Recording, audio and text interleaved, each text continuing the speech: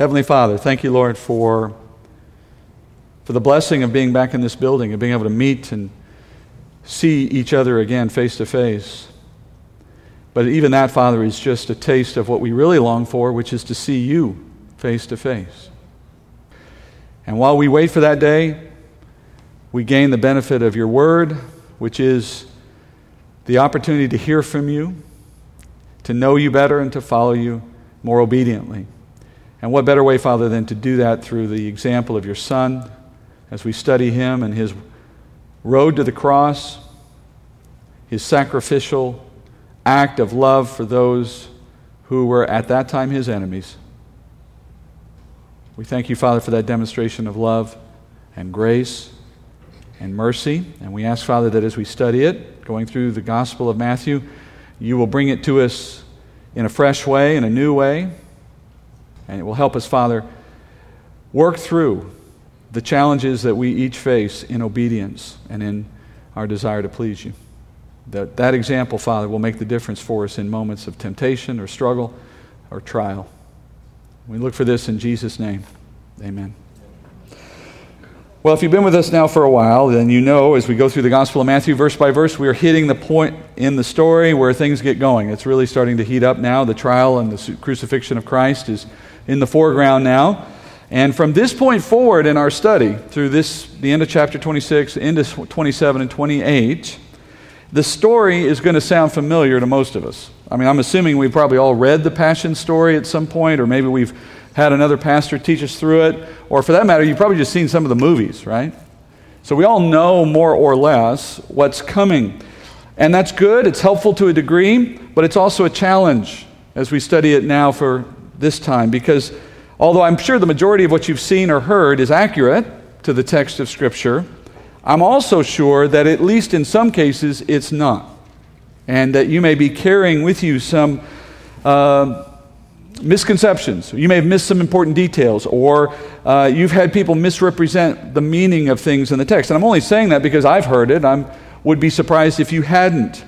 And those details that we're here for are going to make a lot of difference in our understanding, and that's why I'm here, to help you walk through this in a way that's diligent and true to the text. So here's what you need to do with me in this. I want to ask you to put aside what you think you know. And I'm not saying all you know is wrong, of course, but what I'm saying is start new, start fresh, start with a clean slate. Let's take another look at this from the beginning of it as we are now getting into it. And that starts today with Jesus now moving from being a free man to a man under arrest and headed to the cross. Last week we looked at the Roman soldiers as they appeared in the Garden of Gethsemane to arrest Jesus, led by Judas, and followed by the religious leaders of Israel who had conspired to bring about these events. Now, in that moment, the Romans are providing the muscle for this arrest, but it is the Jewish leaders who are the brains behind this operation. And Jesus knows this, which is why, where we pick up now in chapter 26, verse 55, Jesus does not even bother to address the soldiers at all. He just speaks directly to the Jewish leaders. Look at this in verse 55. At that time, Jesus said to the crowds, "Have you come out with swords and clubs to arrest me, as you would against a robber? Every day I used to sit in the temple teaching, and you did not seize me. But all this has taken place to fulfill the scriptures of the prophets." Then all the disciples left him and fled. We pause there for a moment. Jesus asked the religious leaders who were there with the Romans, "Why did you enlist so much force against me?" He's mocking them.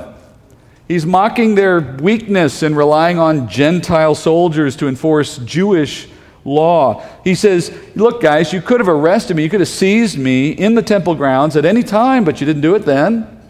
And what he's referring to here, what Jesus is intimating, requires a moment of background. I need to explain some things from Jewish history at this point, and particularly from the relationship between Rome and Israel as it existed in that day. Under the situation Jesus was in at that time, Israel was governed by two different systems of law at that time. First, Israel was ruled by the law of Moses. That was their law, but it was both a religious law and it was the civil law of Jewish society. So Israel's political leaders were rabbis. Their governing council, the Sanhedrin Council, was a group of Pharisees and Sadducees. Their local leaders in the community were priests. So there was no division in that day between church and state. Every rule of society, every rule of life came out of the law of Moses, and more specifically out of the Mishnah, which was the Jewish rabbinical rule book that they built off of the law of Moses, and really it's the only one they paid much attention to. So for a Jew, there was no distinction between church and state. It was one and the same. Law of Moses ruled life. But Rome showed up in about 66 BC, and they conquered Judea. And as such, they brought a new law into the culture at that time. After they invaded, Judea became a province of Rome, and Rome ruled Judea according to Roman law. They brought in the Roman language, which formerly was Latin. They brought in Hellenistic or Greek culture, and they brought in pagan worship practices. And Romans did this everywhere. Everywhere they would conquer, they would force the local population to adopt these cultural and legal practices in place of whatever they were doing at the time when the Romans showed up. But when the Romans reached Judea, they soon discovered that Jews could not be ruled in the same way as other people that they had conquered elsewhere. The Jews had this pernicious tendency to resist Roman culture, Roman language, and especially they resisted any introduction of paganism or pagan worship. Unlike other cultures, Jews were actually willing to die before they would change their religion. Whereas other pagan cultures would trade one pagan god for another, they didn't really care that much. That posed a serious dilemma for the Romans, because though they had the military power to enforce their will, certainly, it was a constant struggle. It was nothing but unrest in Judea at first. And the Jews would riot at a drop of a hat against any attempt to impose paganism on them or to restrict them from their feasts or whatever else they might want to do. And quickly the Romans figured out that they weren't going to win the Jews over. There was no getting through to them, no reasoning with these people, stiff-necked people. And so the Romans valued peace and stability. The term Pax Romana means the peace of Rome. It's a way of capturing the ethos of ancient Rome. They wanted stability above everything. That's what allowed for economic development. That's what allowed for the expansion of the empire. So any disruption of that was a serious problem for Rome. And so they came to the point of a compromise. They realized that if they're going to get peace and stability in Judea, they're going to have to make some exemptions for these Jews. And Caesar permitted the Jews in Judea to worship Jehovah rather than the Roman gods, and this was the only such exemption they made for any conquered people in the entire empire. Jews, not just in Judea, but throughout the Roman Empire, were not required to pay homage to Caesar as a god, nor were they required to worship him, nor were they required to pay taxation on their own economy within the Jewish temple, within their religious world. The Jewish temple itself was walled off, so to speak, from Roman authority, almost like an embassy today, where it was considered Jewish territory, sovereign territory. They agreed to recognize the temple as such. They allowed the Jews to control and police the temple grounds on their own. In fact, Roman soldiers were not even permitted to enter into the temple except in a moment of rebellion or unrest where they had to go in to put down some kind of disturbance. So as long as the Jews kept peace in their own temple grounds, the Romans would refrain from entering or interfering with the operation of the temple, and that meant the Jews could conduct their own business within the temple in their own currency without taxation. That's why you see money changers in the temple, because the Roman currency that came in had to be changed over to the Jewish currency to do business in the temple. And then finally, Jews could govern other Jews within the Roman Empire according to Mosaic law, including doing things like conducting their own trials and punishing offenders under their own terms without Roman approval. But there was one major exception to that last rule. Jews could not institute capital punishment. The Romans reserved the right of the sword, as it's called, for themselves. So, if the Jewish authorities, under Jewish law, convicted a Jew of a crime that was worthy of death, they had to go to the Romans to get approval to carry out the death sentence. and typically the Romans would do it for them in the form of crucifixion. And by the way, Rome was not particularly impressed with Jewish law, which means it was typically a challenge to convince Roman authorities that some Jew was worthy of death under Jewish law. They didn't really respect the law very much, but it was always a bit of a challenge, and sometimes they'd get their way, sometimes they wouldn't. Now, as a result of these exemptions and allowances, the Jews always pushed the envelope. And like anyone would, really, I mean, if you're under subjugation by a foreign power, you're always looking for some way to get out from under it. And one of the ways they pushed the limits of what they had been given was in this area of capital punishment. And the Jews had found an interesting way to get around this limitation. They would seize a Jew within the temple grounds when that person came into the temple. So somebody who was under indictment, somebody who was under suspicion, someone they wanted to try and convict and kill, they could grab that person if they got into the temple grounds where the Romans were not present and not enforcing law. And then without Roman oversight, without Roman intervention, they could conduct a trial in the temple and then drag the accused out into the temple court and stone them to death before any of the Romans who might have been watching from the Antonian fortress overlooking the Temple Mount, before they saw what was happening and could run down there and intervene and stop it. So the Jews had this interesting way of getting around the law. And in fact, there was a sign posted in that day on the entrance to the Court of the Women, which is the barrier between Gentile and Jew leading into the temple. And at that doorway, there was a sign that said, any Gentile that passes this point will be killed, basically. And that was the way the Jews and the Romans respected one another and kept some semblance of peace in Judea. So now, technically, the Romans didn't approve of anything that I just said. They weren't happy that this was happening. And as I mentioned, if they could stop it, they would. But in most cases, they just looked the other way. One Jew dying in the court of the temple being stoned by other Jews, who cares? As long as the rest of the peace of Judea was held, they would let that go by. This is what Jesus is talking about. When Jesus stands there on the side of the Mount of Olives in the Garden of Gethsemane, in the middle of the night, being arrested by a cohort, some 200 to maybe 500 Roman soldiers and Jewish officials and all the rest, he looks at these guys and he says, why did you wait till now and then have to need the help of the Romans to arrest me? Why didn't you just seize me in the temple? Jesus has just spent the better part of the last 4 days teaching every day in the temple. At any moment, when they were ready, they could have gone into the temple grounds, seized Jesus, and put him on trial, not needing a single Roman to help them do it.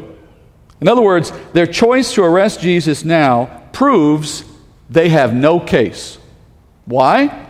Well, look, if they had arrested Jesus in the temple during the daytime, in the full view of every other Jew who was in the temple ground at the time, this is Passover, there's a lot of people there, they would have had to see their accusations stand up to the scrutiny of the public and the full Sanhedrin council.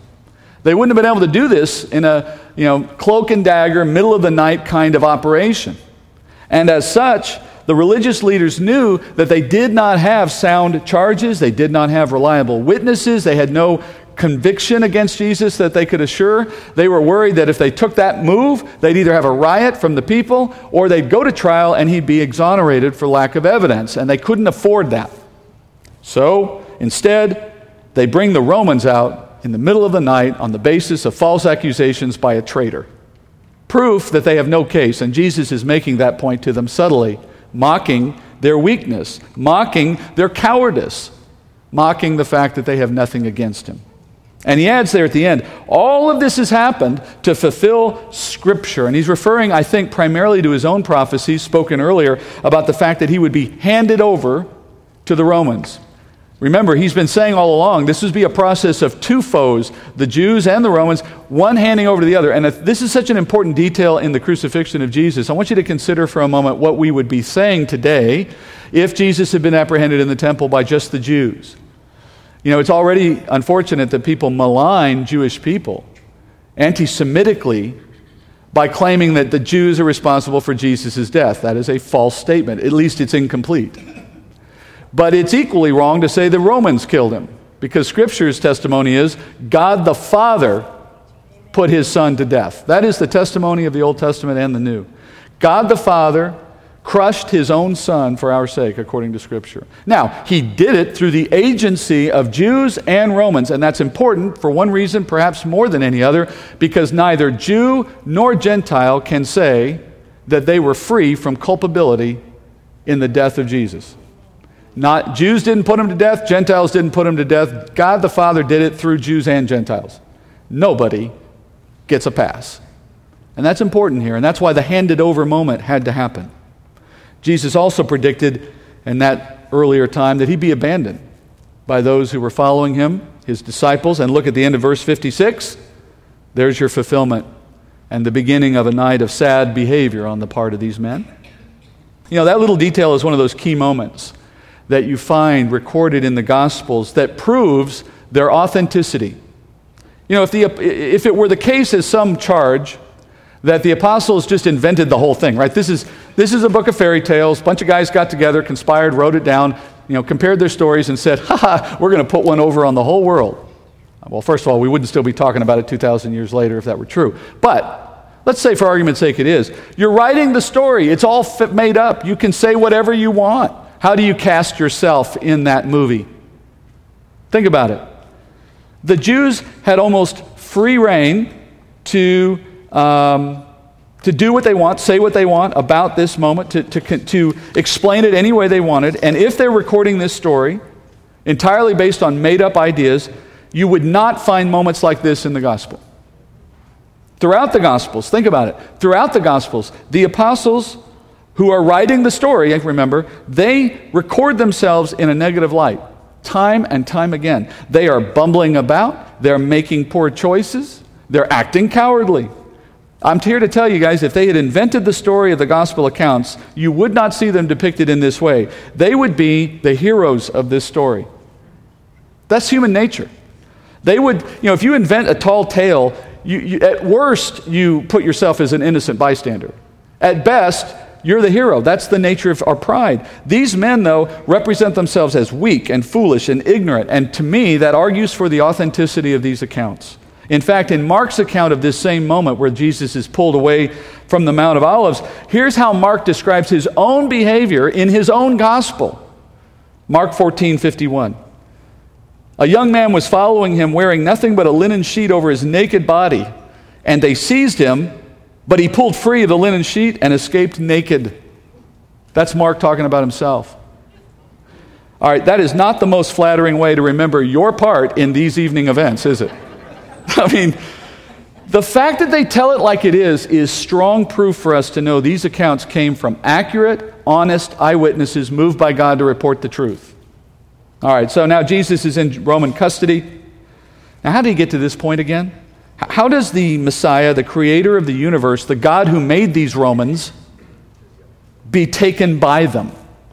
Well, because God is at work in this through them. Luke tells us in this same moment that God was at work as this takes place, giving Satan the upper hand over the light of the world, Jesus, for a very brief moment. And God planned and purposed this. I love the way Luke puts it, and I want you to think of this in the motif of Scripture.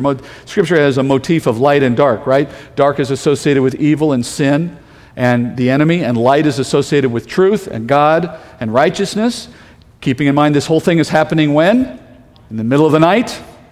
The motif is playing out, and Luke adds this in Luke 22:52. Then Jesus said to the chief priests and officers of the temple and elders who had come against him, "Have you come out with swords and clubs, as you would against a robber? While I was with you daily in the temple, you did not lay hands on me, but this hour and the power of darkness are yours."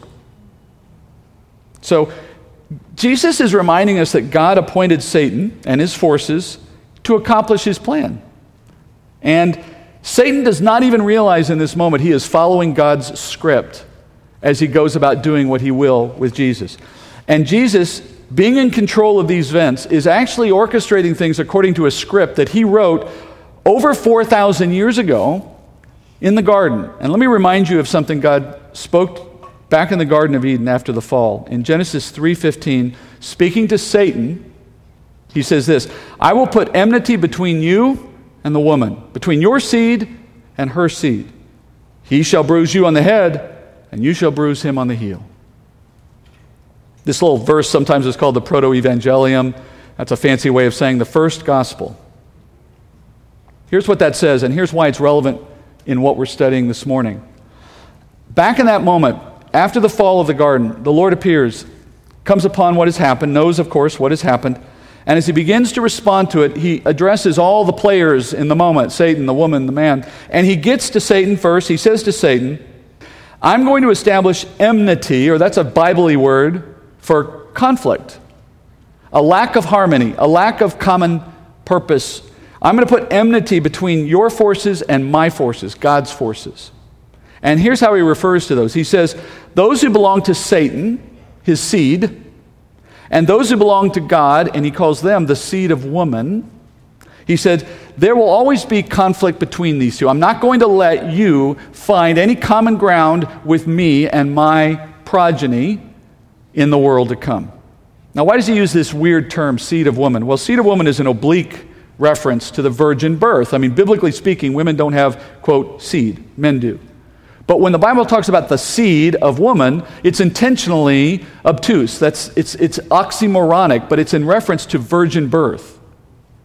So it's an allusion to Christ's birth. In fact, Paul says in Galatians 3:16 that the term seed is singular, not plural, not seeds. Why? Because it is a reference to a certain person, to Jesus Christ. The virgin birth, in other words. So here's what he's saying in that very simple verse. He's saying, the seed of woman, i.e. Jesus, and those who are born of Jesus by being born again in faith, they will have enmity with all those who are not of Jesus but are of Satan. We have a very simple way we can say this today. All believers will have enmity with all unbelievers. Now, enmity does not mean you will go after them in an intentional desire for conflict. It means you have nothing in common. There's no basis for the two to find harmony because they are so diametrically opposed in their nature. So there will always be enmity or conflict between believers and unbelievers, between Satan's followers, though they don't think of themselves that way, of course, and Christ's followers. And ultimately, that verse is teaching that there comes a moment, two moments, actually, in which this battle between believers and unbelievers is climactic in Jesus against Satan. Two moments that Jesus and Satan personally get involved and go at each other, if you want to think of it that way. And he describes those two moments in verse 15 by saying, Satan will strike Christ's heel, and Christ will strike Satan's head. If your Bible says bruise versus strike, that's actually not what's written in the Hebrew. It's strike twice. The distinction is between where the strike happens. It's strike the heel, strike the head. And the point, of course, is striking the heel of your body is unlikely to be lethal. Striking the head is almost certainly going to be, and that's the distinction that's being made. The Lord is foretelling his plan of redemption in that one verse, the Proto-Evangelium. He's saying Satan will have an opportunity by God's ordained purpose to strike Christ, but in a limited sense. In a sense that accomplishes God's purpose, but does not ultimately result in Christ's destruction. That, of course, is a prophecy of the cross, the moment we're now studying. This is the moment of darkness. Jesus says, the power of darkness is yours. The hour is yours. He is saying, the script I wrote in Genesis 3:15, here's your part. Let's get on with this. Let's play the role that you've been assigned. Follow the script, Satan. This is your moment. Strike me, but you're striking me on the heel, so to speak. Because I'm not going to stay dead. Yes, amen. Yeah, he died on the cross, and that was Satan's blow, and I'm sure for at least 3 days Satan was celebrating. But Jesus was raised again by the power of God, and by his resurrection, he demonstrated his power over death and conquered Satan's only tool, which is the fear of death. And as a result, he is now able to return the favor. That second battle, the one that was also foretold in Genesis 3:15, which still is yet to come, in a day, Christ will strike Satan on the head, meaning a fatal blow, resulting in his destruction. That is actually fulfilled at the end of the kingdom, when Satan is thrown in the lake of fire. If you want more on that, study Revelation. We have that available online. That is the plan that Jesus himself wrote, and that's the key. Jesus is the author and the perfecter of your salvation. He wrote this plan. I want you to think about that for a minute. As much as we can't imagine a man going to the cross willingly as Jesus does, think back even further. He's a man, Jesus as God in the form of man. He is one who wrote this plan before the foundations of the earth. Before he started the whole thing, he purposed that it would come to this. That is something that's even harder to understand. So as you watch the first of these two battles now in the gospel account unfolding here, I want you to remember darkness is getting the upper hand because Jesus ordained it. That enemy is striking Christ as he planned to accomplish the plan of redemption. But in a day to come, this is the first half of the story, right? The sequel is still getting ready to play out. And in that moment, Satan will receive his final blow. Now, here's what you need to remember about this. The theology, that's important. I hope you get something new out of that, but here's what you really need to know. If the Father allows Satan this hour of authority over his own Son, should we be surprised when the Father opens that same door for Satan in our life? And I don't mean personally necessarily. I'm not saying Satan is camped outside your door. But he has plenty of others working with him, demons, fallen angels. It's not as though he's short on resources.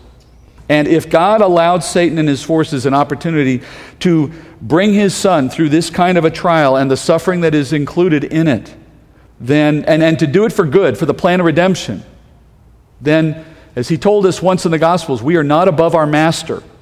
That is, we can't expect that he gets worse treatment than we do. That is, that we will somehow be exempt from the trials and the difficulties of Satan and his forces if God was not willing to spare his own Son from those same kinds of trials. I'm not saying you will be crucified, obviously, but I'm saying you won't go out without something. I like to say no one gets out of this life unscathed. There's no such thing as the carefree Christian life. If that's something you've been promised, well, I'm sorry to disappoint you. It's not true. And I think anyone who's lived longer than a day as a Christian knows very well that's not true. But here's the big point. Here's your big opportunity to learn something, I think, today. The thing I learned, I didn't see this myself until I studied this. Persecution is not merely someone pressuring you not to practice your religion. I think we think about it that way all the time. Persecution, someone trying to stop me from being a Christian. Do you realize much more often the enemy brings persecution in the form of temptations to disobey God? That is true persecution. The temptation to walk away from obedience in your faith, that is the way the enemy persecutes.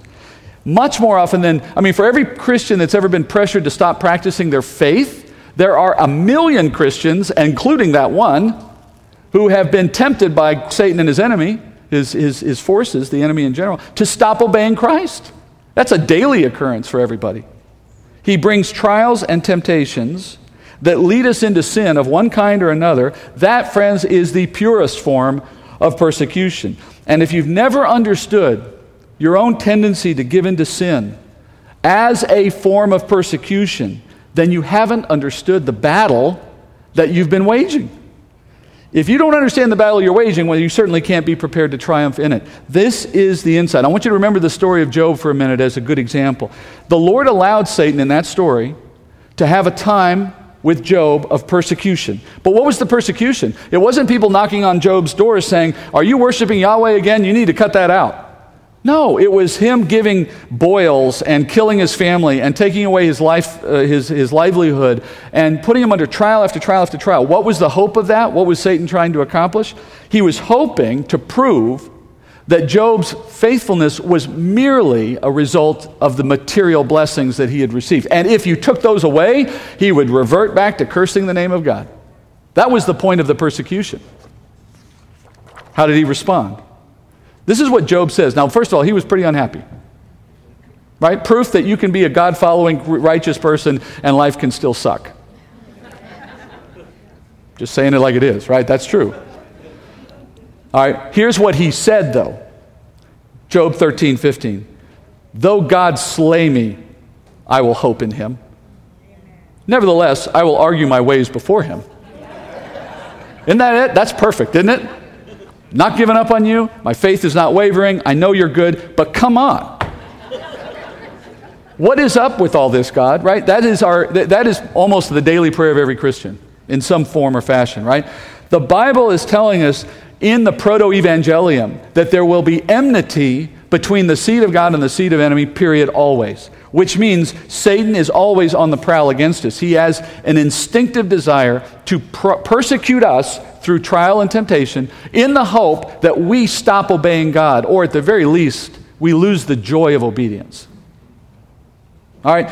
That is his approach. That is the enmity that we should expect. It is the purest form of persecution.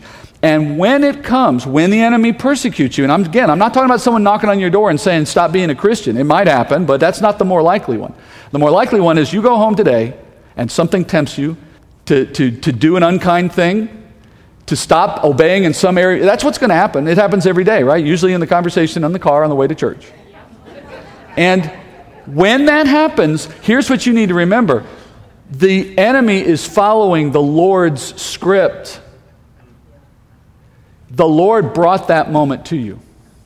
He's not the author of sin, but he is using the enemy in a grand plan of which the enemy himself has no concept he's part of necessarily, and he's putting him to work in your life in a moment to put you in a position to learn something, in a trial, in a moment of temptation, something that will ultimately bring spiritual maturity if you handle it well. And when you understand it's in this battle moment that you're in the middle of the enmity, you're in the middle of the struggle between God and Satan in a sense, you can address it in a new and better way. You can think about it differently. And remember, God has not left you there alone. Paul says in 1 Corinthians 10:13 that you have been put in that moment with plenty of support. He says this, no temptation has overtaken you, but such as common to man. And God is faithful, who will not allow you to be tempted beyond that what you are able, but with the temptation will provide a way of escape also, so that you will be able to endure it. Now you notice he said the word also there. With the temptation will provide also a way of escape. In other words, God brought the temptation through Satan. He's not the author of the temptation. He just kind of lets Satan have a little leash. And then he brings an escape also. He is the bringer of both. Don't ever get this in your mind like there's some cosmic battle between God and Satan, and some days Satan is winning, some days God is winning. Nonsense. Satan is only alive because God's let him live. At any moment this is over. He's got a plan in how he gets there, and the plan is let Satan do some good things for God unknowingly by putting us in positions to learn things we need to learn. And what is this way of escape that he's giving you at times? This way of helping you through the temptation? Well, I like to think of it this way. It's always been my mindset on this. It's like sin is like a freeway. You know how you just get up to speed and you don't want to slow down for anything? You'd rather cut somebody off than hit the brake. And that's how sin works in our life. We just tend to get into a mode of sin in some area of our life. We just run with it. And if Satan comes into our life, and again, I'm using him as the poster child, but it could be a demon, it could be just the way of the world, something God lets come into our life for a moment, to give us a moment of testing. And we take the bait, okay, but now we get to learn from that. And we're in the mode of going down the highway in our sin moment. God is putting off-ramps left and right all around us. They come in the form of a way to stop what you're doing, to move off of what you're thinking, to change your pattern of behavior, something that's right there. All you got to do is take the off-ramp. If you take that step, it's a turn, it's a movement. You have to do something, yeah, but when you take that turn, you know how off-ramps work, right? You ever taken an off-ramp you didn't mean to? It's like, oh, well, I guess I'm going down this road now.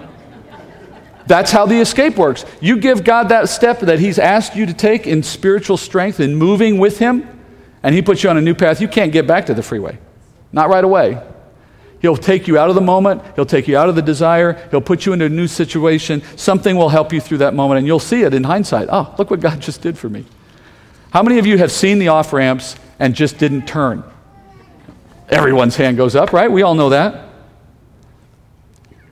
When you fail to take the off-ramp, you are throwing your support behind the enemy and his purposes. In effect, you've put on the enemy's uniform for a moment.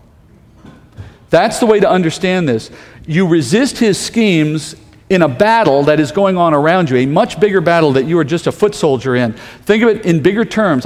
This works for me. Maybe it'll work for you. Sometimes when I'm battling my own flesh, I don't really care if I win, right? Sometimes I don't mind losing that battle because there's something I think is fun in what I'm getting for myself. It's a bad choice, and in the end I'll regret it, but in the moment, it's hard to see myself as winning when I battle my flesh. I almost rather lose sometimes. That's the deception of sin. But we never like to see bad guys win in movies. We never like to see bad guys win in politics. We never like to see bad guys. When I start to see this as a bigger battle than myself, I realize, wait a minute, do I want the enemy to win right now? Do I want to see his purposes met right now? Now all of a sudden I'm not battling against myself. I'm battling against part of a bigger spiritual battle that I know which way it needs to go, and I want to be a part of the winning side. It's just a moment. It changes your attitude, but it helps. The Lord is going to provide a way of escape if you're willing to take it, these off-ramps. And once you take them, in my experience, it's easier to take them the next time and the next time. Next thing you know, you're on a different freeway. So with that, the trial of Jesus is ready to start. Now, we only have so much time today, so we won't get very far in it, of course, but I want to introduce it. And then next week, as we finish this chapter, we'll get into the heart of it, I guess. Let's look at verse 57. It says, "Those who had seized Jesus led him away to Caiaphas, the high priest, where the scribes and the elders were gathered together. But Peter was following him at a distance, as far as the courtyard of the high priest, and entered in and sat down with the officers to see the outcome. Now the chief priests and the whole council kept trying to obtain false testimony against Jesus so that they might put him to death. They did not find any, even though many false witnesses came forward. But later on 2 came forward and said, 'This man stated, I'm able to destroy the temple of God and to rebuild it in 3 days.' The high priest stood up and said to him, 'Do you not answer? What is it that these men are testifying against you?' But Jesus kept silent. And the high priest said to him, 'I adjure you by the living God, that you tell us whether you are the Christ, the Son of God.' Jesus said to him, 'You've said it yourself. Nevertheless, I tell you, hereafter you will see the Son of Man sitting at the right hand of power and coming on the clouds of heaven.'" Now, this gets us into the trial. I want to give you some more background. Like we did at the outset of this morning, there's some things you need to understand about what's going on. The trial of Jesus was actually a fairly complicated affair. It involved 2 separate trials held in 4 different locations, some of which is recorded in this gospel, other parts are recorded elsewhere. First, there was a Jewish trial. There was a Jewish religious trial. Again, 2 different laws, right? So you have the Roman law, you have the Jewish law. The Jewish trial is conducted under Jewish law, the law of Moses.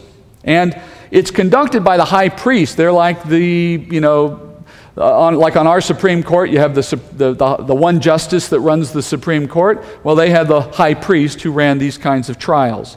And to make things even more complicated, there were 2 high priests in that day. Not that there should be, but in the way that the Gospels recount the whole of this, it starts in the priest Annas' home. Now, Annas, we learned about him in an earlier lesson, if you were here. Annas had been high priest back about 30 years earlier from this point. But he had been deposed by the Romans because he wouldn't play along with the Romans and what the Romans wanted in Judea. He resisted the Romans. The Romans said, okay, you're out of a job. And in place of him, they installed their own choice as high priest, a relative of Annas called Caiaphas. Now, that's not how the Jews appointed high priests. So this ended up with a split where the Jews saw Annas as still their legitimate high priest, but they had to respect Caiaphas because the Romans made them. So you end up with 2 high priests. So in that day, that meant 2 trials. Each of those high priests wanted their turn at Jesus. And it begins, according to John's gospel, in the priestly home of Annas, and then it moved to Caiaphas' home. Matthew only records Caiaphas' part, and that's all we're going to study because of that. But both are run in very similar ways. Same basic monkey business is happening at both of these trials. And as you heard, following closely behind is Peter. And Peter is watching at a distance. He doesn't want to get too close. He doesn't want to be associated with Jesus under these circumstances, but he's dying to know what's going to happen. Now, in both of these trials, it is a non-stop abuse of the Jewish judicial system. Non-stop. They will physically abuse the prisoner, violate his civil rights, and there were civil rights for prisoners under Jewish law, and they go after false testimony after false testimony, trying to build a case against Jesus that just isn't there. John tells us about Peter in his gospel. Matthew mentions him here briefly too. In verse 58, as it moves from Annas to Caiaphas' trial, you see Peter gets a little braver. He goes into the courtyard of this man's home. And there's a little interesting story behind that. John tells us in chapter 18 that somehow John's family was friends with the family of Caiaphas. So when John shows up, they recognize John and they let him in to Caiaphas' home. Peter's stuck on the outside. It's kind of like a hot new nightclub and you're not on the guest list. Peter's on the outside looking in and John's inside. So John comes back and tells the guard, oh, he's a friend of mine, let him in. And so Peter gets let in that way. So then Peter's sitting in the courtyard, warming himself at a fire, we're told, with these police, these guard. These are the temple guard that might very well have gone down to the Garden of Gethsemane to arrest Jesus. We were told there were temple police there. So these may be some of the same guys. But for whatever reason, maybe the darkness or whatever, they don't recognize Peter at first. Meanwhile, inside the house, Jesus is undergoing interrogation, and the priests are calling witnesses to testify against him. Now, there's something you can tell is going on, but is not stated in the text if you understand Jewish law. Under Jewish law, you could not convict someone of a crime of this sort without at least two witnesses who have identical testimony. Two or more witnesses had to be present. The fact that it says here that they are calling witness after witness and it says there cannot get witnesses to convict him, it's a sign that they can't get two people to tell the same lie twice. And so they're getting people willing to come forward with lies, but everyone's got a different one. And it's frustrating for the religious leaders. They're so disorganized in their conspiracy that they haven't managed to coordinate two liars on this night. Matthew says in verse 60 that they just keep coming forward. Let me tell you, if they had found two that agree, they would have stopped. At that point, they would have had what they needed. They would have called the trial over, convicted him, and moved on. The fact that they haven't done that is proof that they have not found that second person to agree until this kangaroo court gets to the point where two men, verse 60, finally succeed, either through coaching or something, to come to the same, more or less, the same accusation. They say, oh, he testified that he's able to destroy the temple and bring it back in 3 days. Okay, remember the temple? This is one of the wonders of the world. The foundation stones of this temple, one foundation stone was 66 tons. All right? This is a massive structure. Jesus said he could tear it down and rebuild it in 3 days. We understand he was talking about himself.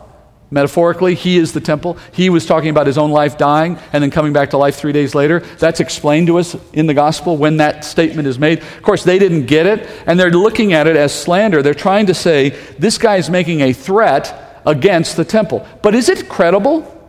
You know, some crazy guy walks around saying he can tear down, a huge building. Do you believe him? No. I mean, this isn't a credible accusation. Moreover, it's not true. They're misrepresenting it. And one of the witnesses' statements is captured here. But if you go to Mark's gospel, you see the other guy's statement. And guess what? They don't agree. They're not identical, which itself would mean, under Jewish law, they're not admissible. But at this point, after a night of frustration, he's like, close enough. All right, let's just go with this. And he stands up in verse 62, the high priest, and he goads Jesus into making an incriminating statement. This, too, was an affront to Jewish justice because under Jewish law, the accused was not only not required to speak, as we have in our law, but under Jewish law, he was not permitted to speak. You could not speak at your own trial because they did not want you to self-incriminate. This guy is not only asking Jesus, he's demanding that Jesus say something. But that's why in verse 63, Jesus does not speak. Jesus does not violate any law on the way to the cross. He does not violate the Jewish requirement that the defendant remain silent. And then, out of frustration, Caiaphas says, I adjure you by the living God to answer me. Now that phrase, I adjure you, is Jewish legalese. It puts Jesus officially under oath. And under Jewish law, once a defendant was put under oath, they must speak. Not only do they lose their right to be silent, they are required to speak at that point. And as Jesus continues to follow the law, he now speaks because he's been forced. And they say, prove to us, or say to us, are you the Christ, are you the living God? And Jesus responds in verse 64 saying, you have said it, which is a way of simply saying, you are speaking the truth. I agree with that statement. Under Mark's gospel, we also find out Jesus says, I am, as again in the great I am. So he specifically answers the question. Now this is a little moment to take away as well today, because if you've ever heard this, and these people are out there, I've met them, there will be people who come along, unbelievers, scoffers, who say, Jesus never actually claimed to be the Son of God. He taught about the Son of God, he taught about the Messiah, but he never said he was the Messiah. That's nonsense. And there are many places in the gospel where he says he is the Messiah. Here's one of them, plainly on the page in front of you. Now, by the way, as you hear these things from people, just because someone says something doesn't mean it's true. You need to always be aware of that. People say, well, the Bible never says this. Don't believe that. They don't know. Now, who knows the Bible least? Believers or unbelievers? Right? They may study it, but they have no clue what they're looking at. All right, so after Jesus declares under oath that he is the Messiah, as we wrap up for today, the high priest has heard enough, and at this moment the religious trial effectively ends, and the next one, the Roman trial, will begin. And that's where this history of Rome and Israel comes back to the foreground. Though they have convicted him according to their law, they can't execute him. Now you think, well, what's stopping them? Why don't they just do it while no one's watching? They'd be accused of murder under Roman law. And then they themselves would get hauled into a Roman court for having killed someone unlawfully. So they don't want that. So they've got to work with the Romans to get this done. They could only have done it if they were in the temple. So they're outside the temple. They're having to deal with the Romans. And so they're going to now hand him over to the Roman officials. And then they got to make a whole new case. Because guess what? Blasphemy, which is the charge that they will level against Jesus, is not a crime under Roman law. Because the Romans could not care less about Jewish gods and blaspheming of Jewish gods.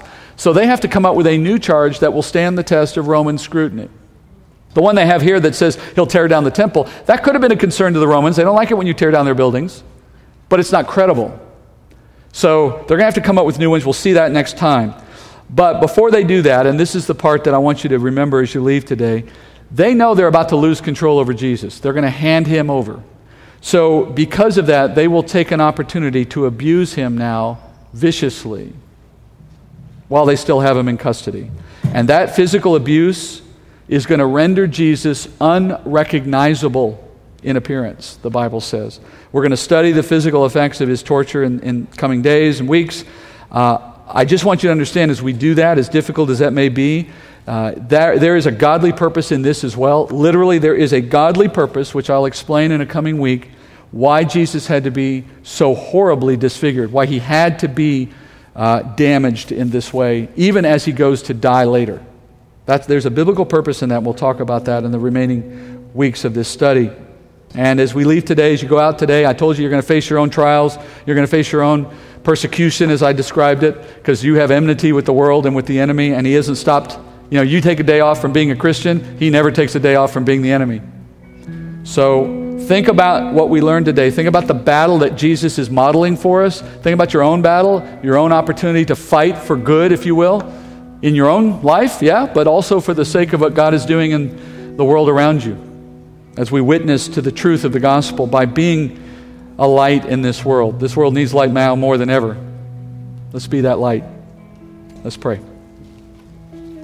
Heavenly Father, we thank you for Jesus, for his example, for his sacrifice. And I thank you, Father, that you give us the opportunity to test our faith as you will through the work of the enemy or through other means. I thank you, Father, for the opportunity to be a testimony.